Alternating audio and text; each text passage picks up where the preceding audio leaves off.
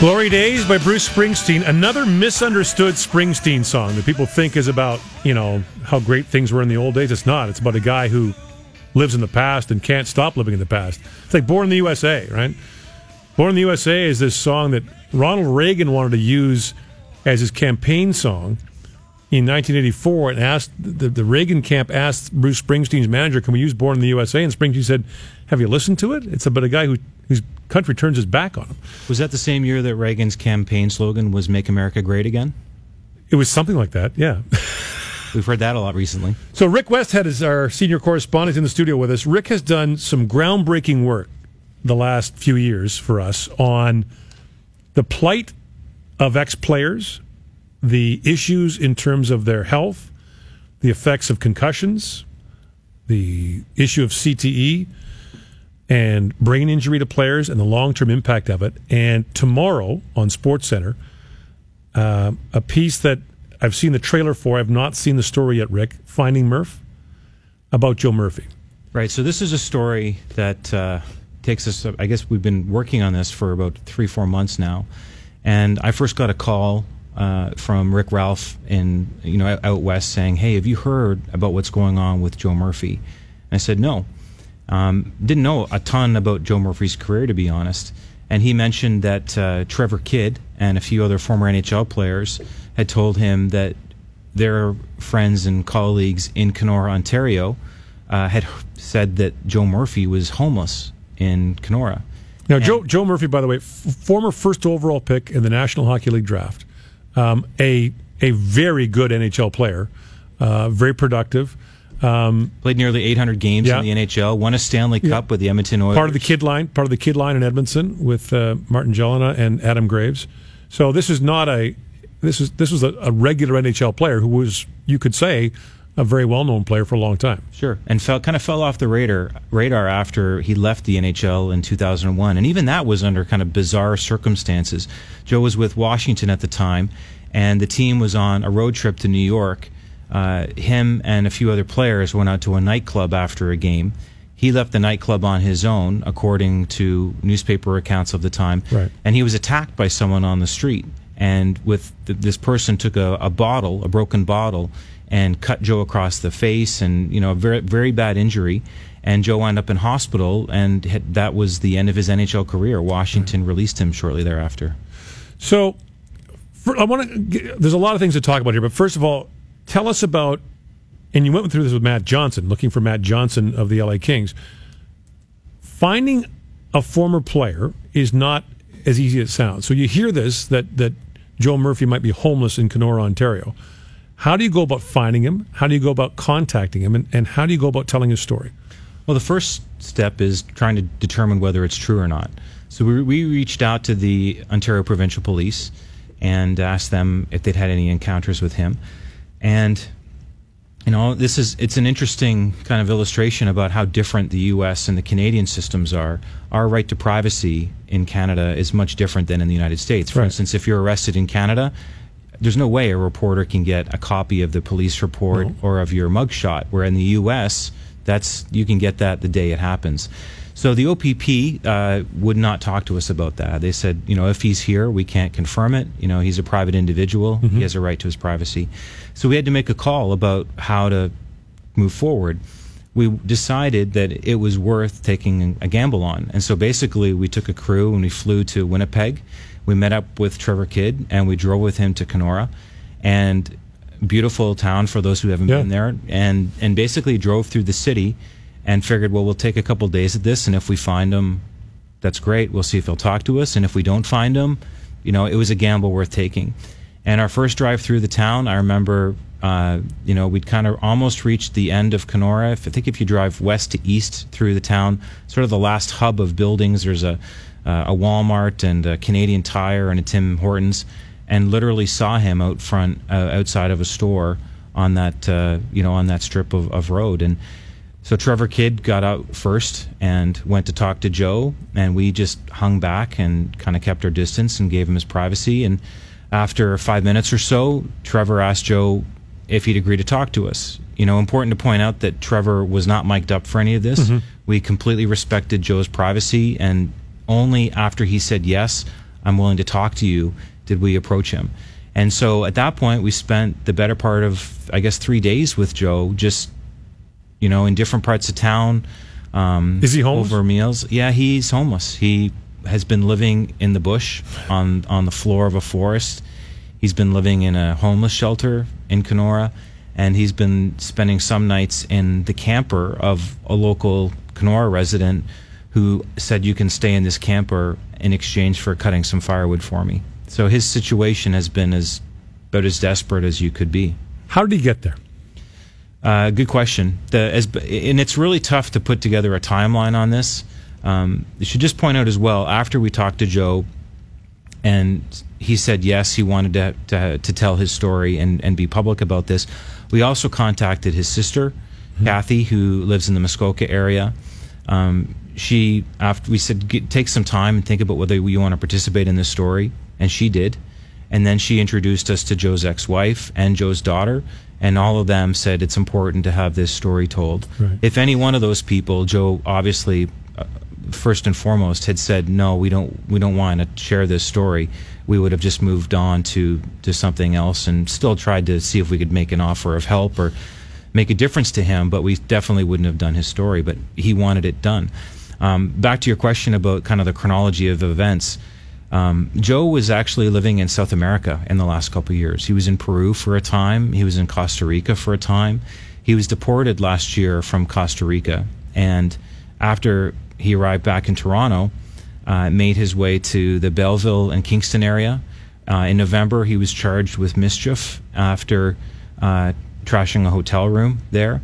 I spoke to the Crown Attorney who prosecuted the case, and he told me that in 99% of these cases, usually it's a local who'd be charged with something like that, and right. They get a conditional discharge, meaning you pay a small fine, you're on probation, and if you don't do anything against the law again for a year, your record's wiped clean. Joe pleaded guilty, which was an incredible rarity. So he wound up being sent to Kenora to serve a week in jail. And so that's how he wound up in the Kenora region, as best as I can tell. But how does a player who leaves the game in 2001 wind up on that journey to homelessness? What is the... I wish I had a clear-cut answer what does he for think? that. He thinks that it's a combination of things. It's amazing the number of people who will say, well, you made $15 to $20 million in your career. This is all on you. You should have managed your money better. You should have made better choices. And you know what? To his credit, Joe says that exact thing. He says, I should have made better choices. He's open about his drug use after he left the game. But he also talks about the types of prescription medications that he received while he was in the NHL, given by teams, given by team trainers, so that he wouldn't miss time. And he wonders himself whether the drugs that he took to remain an active NHL player, when he left the game, may have exacerbated his situation. He talks about gambling. He talked to us about, I don't think we mentioned this in the piece actually, but he talked about how he blew $950,000 in one weekend in Las Vegas. So, clearly it's someone who's struggled with mental health issues through the years. It's someone who talks about the long-term consequences of repeated head trauma that he suffered while playing in the NHL, and about, in his opinion, the lack of care the lack of proper care that he received for those. Again, we have this expectation that players know their body better than anybody, or this understanding, and that you ask a player, hey, are you okay to go back in, that the player is actually be able to make a fair judgment and make that call. So it's a tough one, because you and I have talked about this before, and you have done, as I said, really groundbreaking work on talking about an issue that for some reason people don't want to discuss. Well, the reason they don't want to discuss it is because no one wants to be blacklisted by the NHL. No one wants to ask those kinds of questions that are going to lead to the NHL saying, it's time to shut this down. This is too much. In Joe Murphy's case, there was a lot of discussion during his career that he may have had mental health issues.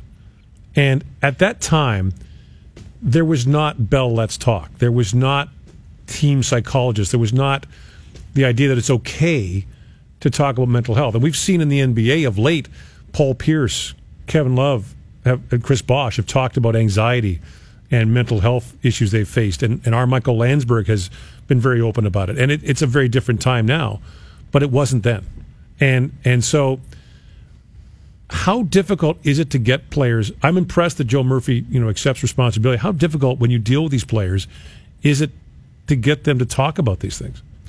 Well, it's not easy. It was a different time. And again, we've got to be careful not to see things that happened with Joe Murphy in the 90s and 2000s through the lens of 2018. Right. It was a different time. However, the 90s and the early 2000s, it's not like penicillin had just been invented. We're not talking about the 1920s or 30s, right? I would think that we were far enough along with our medical expertise and awareness in that industry to have known that somebody who's unconscious on the ice probably shouldn't be going back into games for a period of time. I mean, in boxing in New York State in the 1950s, and this was after a rash of deaths in that sport, which the NHL has not seen. But in boxing, if you were knocked unconscious during a fight in the 50s in New York, you couldn't go back into the ring even to train. Right. So, the NHL might not have been headquartered in New York in the 50s, but it had at least one team there with team trainers and doctors. Why wouldn't they be learning from the lessons that boxing had learned? So, in a larger sense, you've talked to us about the fact that the judge in Minnesota dismissed the class action case for the players against the NHL. So now they would have to pursue it individually. The number of players who volunteered to be tested this summer, very low. Was it 10 players? Yeah, it was about that. They had a real tough time. This was, again, being tested. Dr. DJ Cook's a neurologist in Kingston. He is one of the leaders in his field. Gord Downey was one of his patients. And he talked, there were several hundred that went to see him a year ago when there was funding for this. His funding since dried up, and he had fewer than 10 NHL players. He says he has several hundred Canadian Hockey League and NHL players on a waiting list. So when that flow of money does start to pick up again, presumably more players are going to want to go in. And the reason they want to go to him is because of confidentiality. If you have been struggling, let's say you're a free agent the next season, you have been struggling with headaches or what you think might be a brain problem, perhaps the last thing you want to do is alert your team or other teams to what's going on in your head. You might want to try to preserve your ability to get a larger contract later. Marc Savard went through hell. I mean, Mark, when he retired, and a lot of other guys have had the same thing, family members have reached out to you, former players have reached out to you. How widespread is this? Impossible to say. We know Joe's not the only one. I mean, we've heard over the last months about Matt Johnson, like you mentioned, Stephen Peat, Murphy. If players aren't homeless, we know that some are definitely living below the poverty line, just from the anecdotal stories that I hear. I couldn't say how many of them. But again, this is a league that it's never been better, right? It's making more than $4 billion a year in revenue. And does it have an obligation to former players? Maybe not. Maybe it does not have a financial or a legal obligation to them. But let me turn it back to you, Gord. Does the NHL have a moral obligation? Well, that's the question. And I think that, talking to lawyers, as I have, about the NFL case, which was settled, and the NHL case, which, is sort of in limbo now, lawyers will make the case on behalf of the NHL. If Rick Westhead is a former player, I would say to you, Rick, how many concussions did you have before you got to the NHL? I'd say I don't know, and that's a great defense. Did you have any in minor hockey, junior hockey, the American League? Did you fully report your symptoms? We have your medical records here. Did you report to us that you had symptoms? Did you, when you were coming back to play, did you follow the protocols properly? Are you alleging that we withheld information from you because CTE wasn't written about until 2008? You retired in 2005. Did you know hockey was dangerous? Were you aware that there's a risk to playing hockey? All these questions, to your point, legally the NHL might not have an obligation. And I would put the Players Association in this as well. But morally, I think they do have an obligation. And one thing that former players talk about is it's not the NHL Ex-Players Association. The interest that the NHLPA seems to have in its members diminishes greatly once they leave the league. That's the impression a lot of former players have. Is that fair? I think it's completely fair. But you asked me a question earlier about why this doesn't get more attention, and you're obviously as tied in as anybody is with active and retired players. Why do you think it doesn't get more attention? I would have thought this would be the single biggest story in hockey right now, about this realization that there is a chance that players who play this game could end up with a real debilitating brain injury later. And I just don't see people who are in the game every day engaged on it. We talked to Paul Tracy yesterday, and there was a crash at Indy, and Paul's had 3 good friends die in IndyCar crashes, and we asked him the question about, how do you get back in the car when you see these things? And he said, you just put it out of your mind. It's almost like you say, it can't happen to me. And I know players well who have had a series of concussions. And you try to have the conversation with them. Are you worried about your long-term health? Are you worried about what it's going to look like when you're 50, 55, 60? Are you worried about that? And they don't want to talk about it. And I think it's understandable in a sense that it's fear. It's if you've got a history of cancer in your family, you don't want to talk about cancer. It's understandable. It's in your mind for sure. I just don't know how you can convince players coming in to be more mindful of their health. They don't pay attention. I mean, we went through this for years with not paying attention to what the union was doing, and they probably still don't as much as they used to, or they still probably pay as little attention as they used to. They want to play hockey. You're making the argument that the players get the leadership they deserve? I think in a lot of cases they do. I think they don't ask hard questions. And I think when they do ask hard questions, quite often they get shut down. They get shouted down behind closed doors. And so I guess what I'm saying to you is, do the players themselves have an obligation to say, this is our health? We need to do something. Where are the players going to get the counsel and the advice from that? Are they going to get it from NHL player agents? But ultimately, Rick, isn't it your responsibility to take care of your health? I mean, if I've got real abdominal pain and I go to my doctor for my medical and don't tell him about the abdominal pain, and then my appendix ruptures and I get really sick, that's not my doctor's fault. No, you're right. But if you're working in a factory and your employer understands that there's a workplace hazard there, and doesn't say anything about it, and doesn't tell you about it, and doesn't do anything to learn about it. So what is that? What are you saying that the NHL knew that it wasn't telling the players? I'm not saying that the NHL has known anything, but there's 4 research centers across North America that do cutting-edge research on brain injuries. Gord, you tell me how many of those the NHL is contributing money to. I can guess 0. 0. The NHL for 20 years has had a concussion working group trying to research and trying to come up with protocols. In that time, how many neurologists, how many doctors who've gone to medical school have been on that working group? I'm going to guess 0. 0. Yeah, So the question isn't what have they held back. To me, the question is, could they be doing better? Could they be doing more? And so my thing is, the National Football League is having this ongoing conversation this week, especially about the new rules about head hits and helmet hits. The fact of the matter is, it's not going to matter what lawyers do. It's not going to matter what the league does. There's going to come a time when parents might not let not enough parents will let their kids play the sport. It won't be a lawsuit that brings. It'll be the fact that a parent's going to say, you know what, Johnny, you can't play hockey, or more to the point, football. You can't play football because I don't think it's safe for you. Well, I think that's already happening. The Los Angeles Times yesterday did a story on this where they talked about the real decline in youth participation in football in California. So that's already happening in that sport. Right. I don't think we've seen that yet in hockey. We haven't. So the work goes on, and you keep finding, you keep hearing these stories. How depressing is it? Well, it's not an uplifting story right now, but maybe it will be. Maybe it will be. Matt Johnson, we reported on in late December.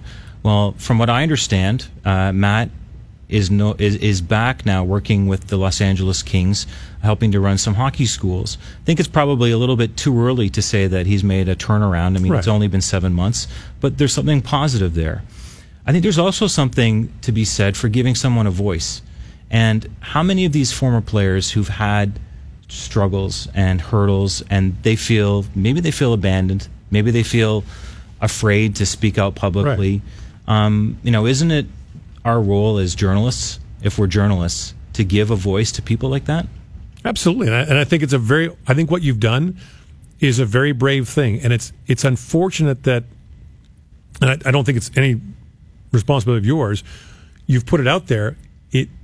It's unfortunate that more people don't want to talk about it, and I guess that's the way things are in life. But it just seems that telling the truth about what happened, and hey, listen, in a much larger sense, and this is a sports show, but in a much larger sense, what happened in Pennsylvania with those priests and those children happened for a long time because no one would talk about it. Yeah, and again, no bravery on my part, period. This is the bravery of people like Joe, people like, Mike Peluso, right? People like Dan Lacouture, people like Dan Carcillo. As much as he might rub people the wrong way in hockey right now, that former player has become a real advocate for former NHL players getting better treatment than they get right now. And you can make the argument that the NHL, there are good people there, and there are good people throughout hockey. There's great people at NHL teams that I know, that I consider friends, and at the league office who I consider friends. That's not the question. This is a sport that's full of good people.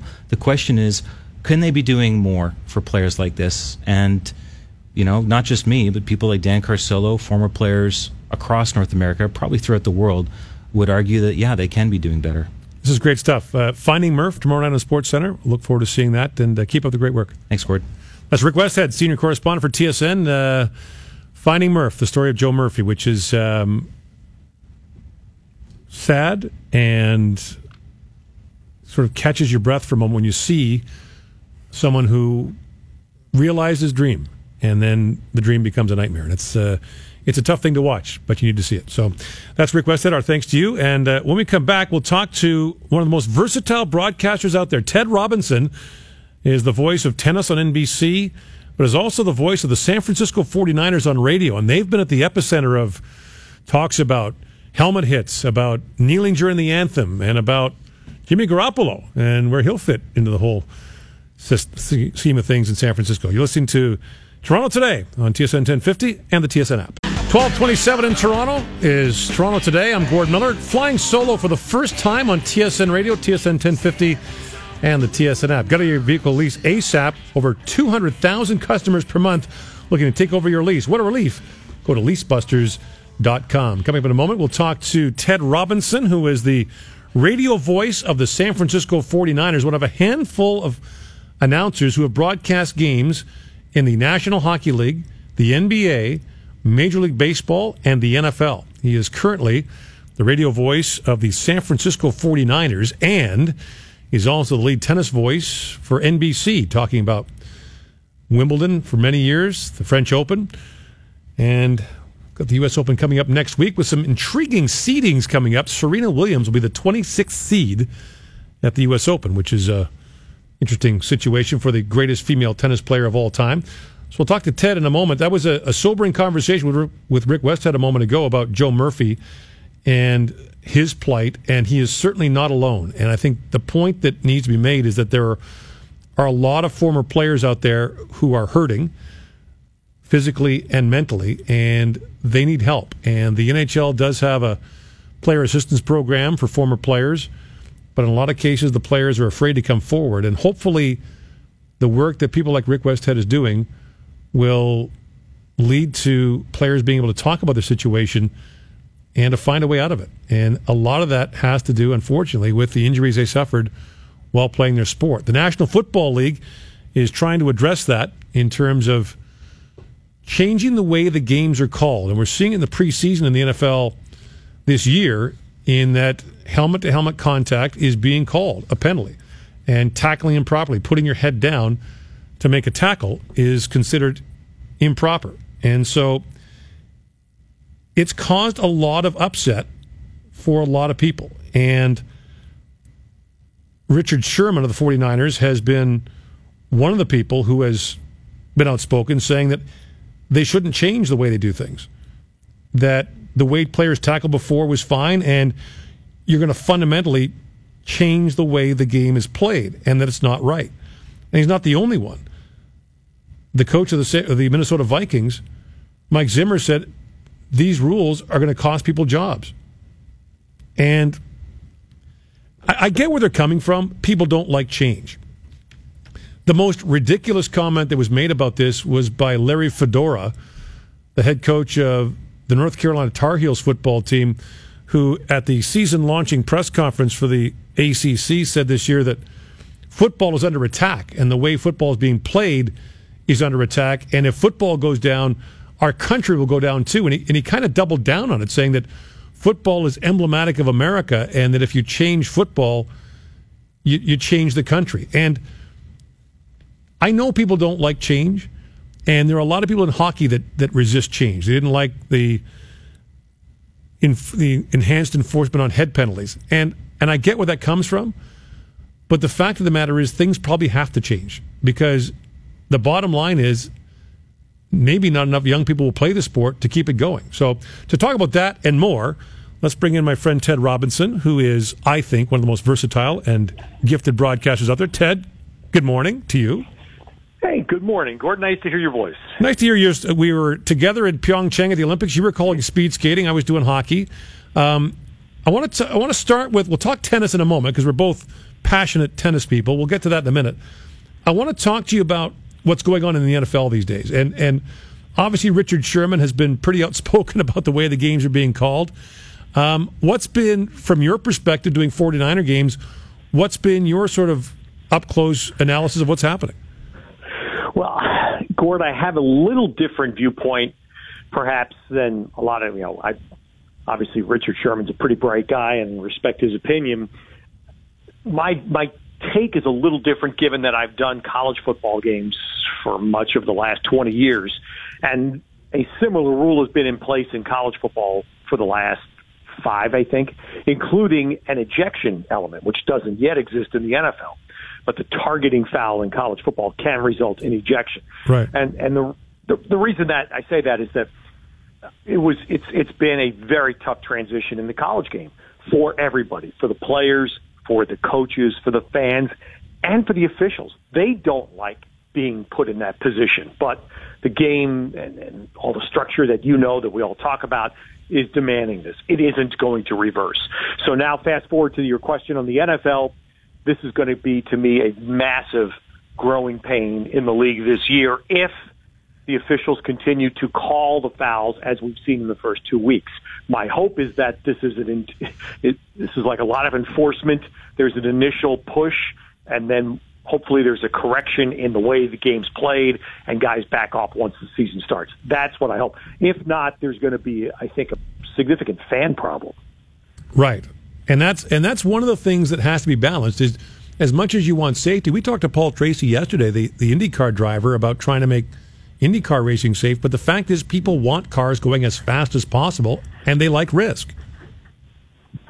Yeah, Gordon, it's funny because that's the analogy I've used around us, even with some of the 49ers owners in the first 2 weeks of the year. As I said, if you go to a NASCAR race and you can make the car as safe as you want, you can make the driver's equipment, the harnesses as strong as you want, there's always going to be the risk of crashes. You can't have the race without it. And football has similar things. There's always going to be the risk of a violent collision, of a significant knee injury, leg injury. And unfortunately, there will always be the risk of head. They're trying their best to lessen those risks to protect the players as best you can, but you can't take it out unless you just play flag football. So, it's I also, though I'm very, where I live, Gord, I live in, for those who don't know, in San Francisco Bay Area, and I hear it all the time from local coaches. Participation in football here is down. Right. We're a fairly well-educated area, and I think parents with all the options that exist here are telling their kids, hey, go play lacrosse, go play water polo, go play tennis. Football's down, and I think it's happening on both coasts of the U.S. Well, the L.A. Times reporting yesterday it's down dramatically in California, not just Northern California, across the state. Yeah.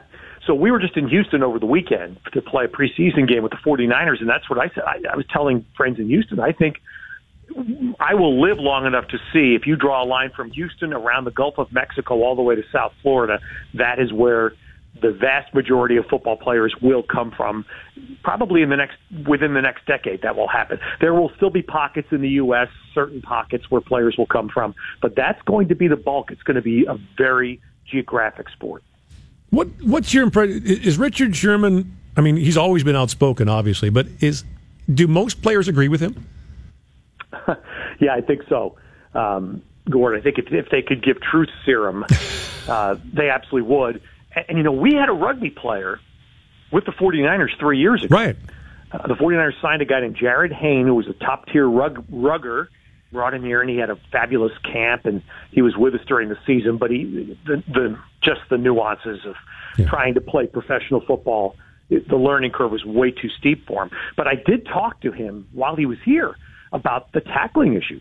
This is 3 years ago, and he was basically showing me how rugby tackling is taught. And he said, if you don't tackle like this, you don't play. You're immediately thrown out of the game in rugby. And that's probably where football is going in a certain period of time. If you don't tackle shoulder first, once we get past this initial enforcement period, if you don't tackle shoulder first, you're just out of the game. And that is something like the college rule, and it's hard. It's really hard on defenders, but it forces change. And the other thing, Gord, it's going to do, to me, it's going to make a lot of people play offense. A lot of young football players, but where they still do play, are going to want to play offense. We saw a flag thrown for Jacksonville where a running back put his helmet down and he got called for a penalty. Yeah, and that's very. I've watched the NFL videos, the ones that are being sent to the coaches and to the players. I get to look at those, and that's their point: is that this is equal opportunity. It is, and the rule as written, Gord, is incredibly broad. It does seem. It does seem that. It does seem. Yeah. There's no mention of forcefulness or intent. It's just, hey, if you lower your head and you hit a guy in the knee, the foul's on you. Right. San Francisco has been interesting in football terms for a couple of years and for a bunch of reasons, and not the least of which is it's where the whole kneeling during the anthem began, and it remains a conversation. You were there when it started, and you've watched where it's gone to.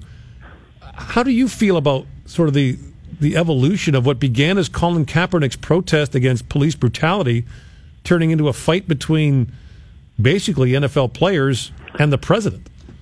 Yeah, well, it's funny, Gord. I think you were going there where I was going to head. I think what it's exposed is what's existed previously, which is a fight and a rift between the NFL players and the owners. I think that's really what this comes down to, and I think the guy in Washington, D.C. is just playing off of that. He understands brilliantly how to use things like that to his advantage, to play to his political advantage. So now, put that aside, where is it for football?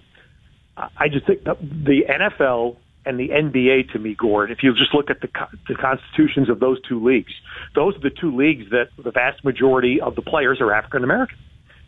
And the NBA, take it a step further, has a fairly diverse crowd base, particularly here in California where I live. It's the most diverse in terms of race, professional sports crowd I've ever seen. Why doesn't the NBA have this problem? Why does the NFL have it? And that's a question I've asked of some of the 49ers execs, thinking that would be the question I'd be asking. And I don't think, Gord, there's any doubt that part of the answer is that the NBA commissioner, Adam Silver, has done a brilliant job of bonding with the league's better players, the ones that carry the flag for the league. Roger Goodell has not done that. And as a result, there's a huge chasm between owners and players that's going to lead to a pretty significant labor situation for the NFL in 2021. Do you think we'll ever see Colin Kaepernick play in the NFL again? No. Wow. And I'm not sure, Gord. I can't say this factually because I haven't spoken to him in 3 years, but I'm not convinced he wants to play. Right. I wasn't convinced he wanted to play the last season he was with the 49ers. I don't think football was a priority for him anymore. That's his right. Sure. But that's completely lost in the conversation about him because now it has become all about the social stance and not about football. Yeah. So I want to switch. Now, we got to talk about the 49ers this year because I think the Jimmy Garoppolo story is one of the most interesting stories in sports. I really do. I mean, he's 7-0 as a starting quarterback in the NFL. How good is he? Well, man, he was awfully good those 5 games last year, Gordon. He electrified a fan base that needed something. Right. The 49ers had a good run of 3 years with Harbaugh as the coach, and other than that, outside of those 3 years, it's been a tough 15 or 17 years. So the fan base got lifted, and that's huge. The players love the guy. That's clearly most important, and it's why the combination of those two things that the organization gave him a huge contract in the offseason. He has the poise and the presence that you want from that position. He carries himself in a very confident yet not arrogant manner. He has the arm talent. There's no question about that. And I'll tell you, Gord, I think the only question left to be answered about Garoppolo is how does he handle the bad game? Because he hasn't happened yet. Right. The game where he throws 3 picks, the game where he gets sacked 9 times, the game where he fumbles on a strip sack on the drive to try to win the game.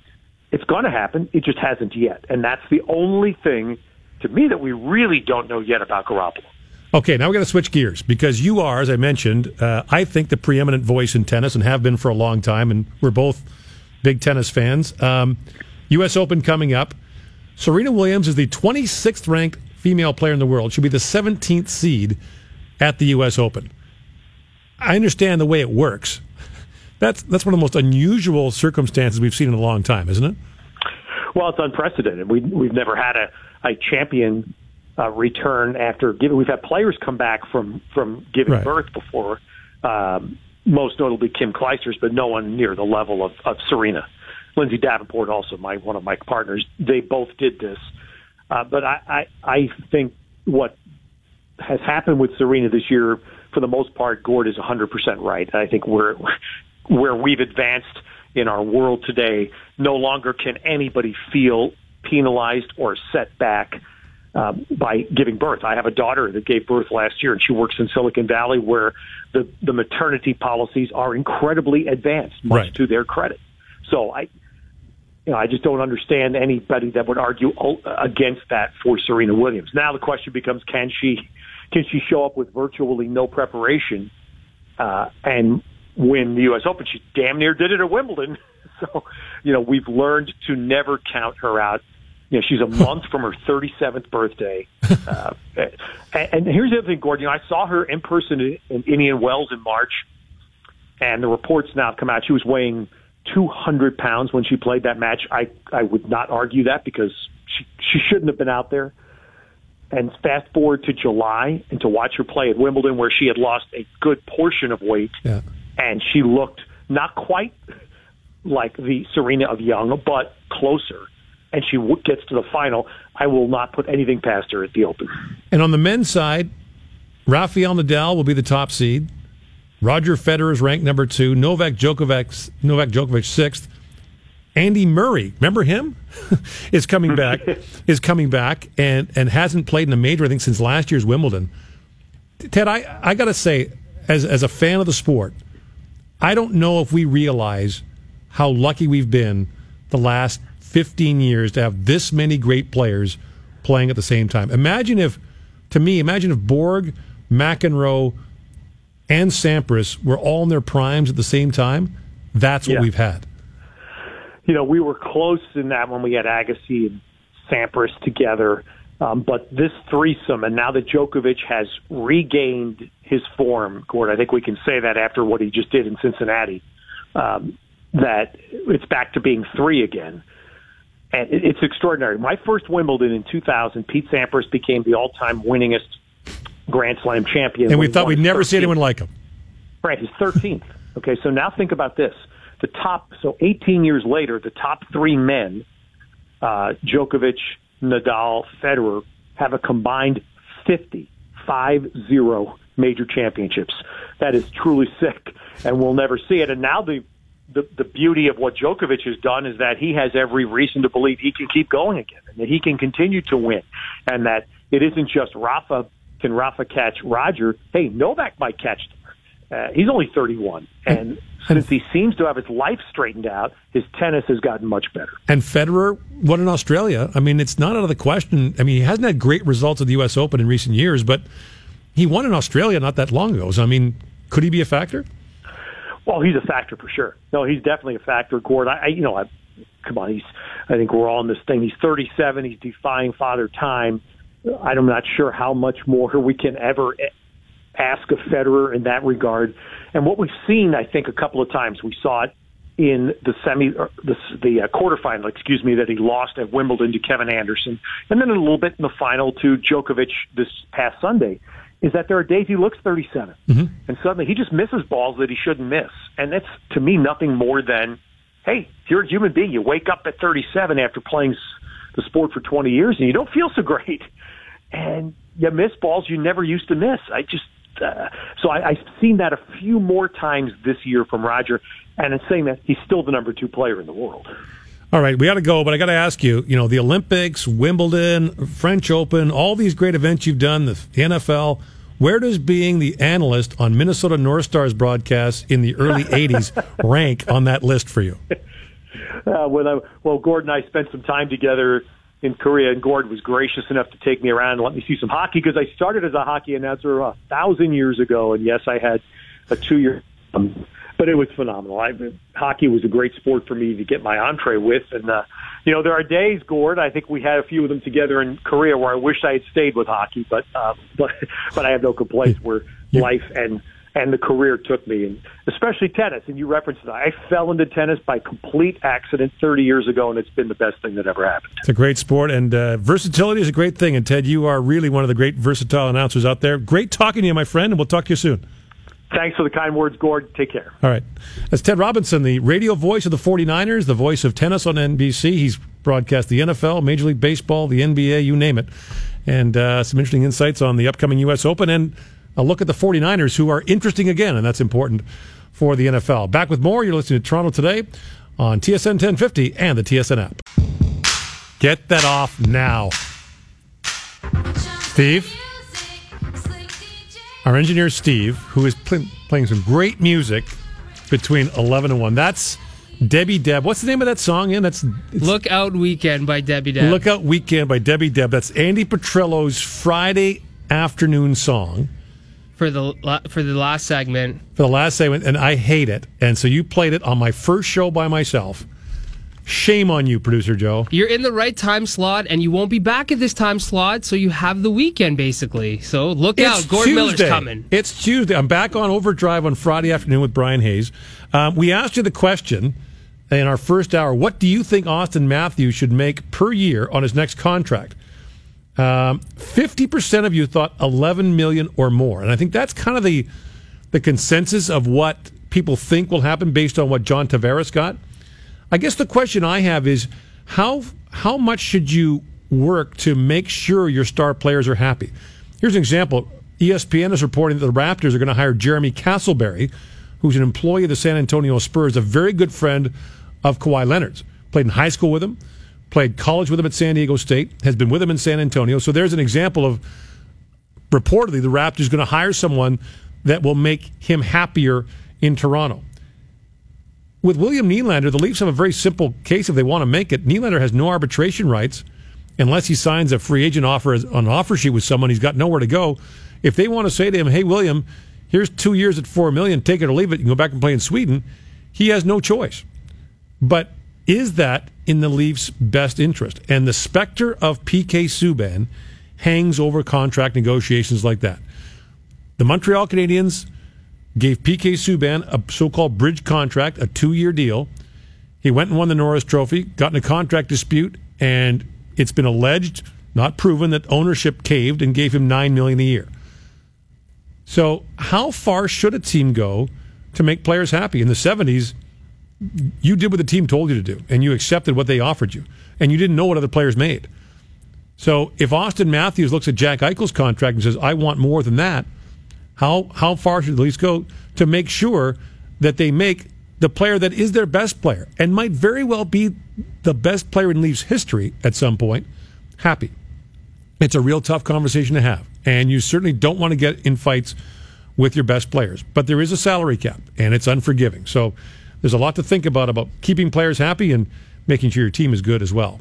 That'll do it for Toronto Today. Andy McNamara is coming up on the Scott MacArthur Show. I'll be back on Overdrive on Friday. Thanks for listening on TSN Radio and the TSN app.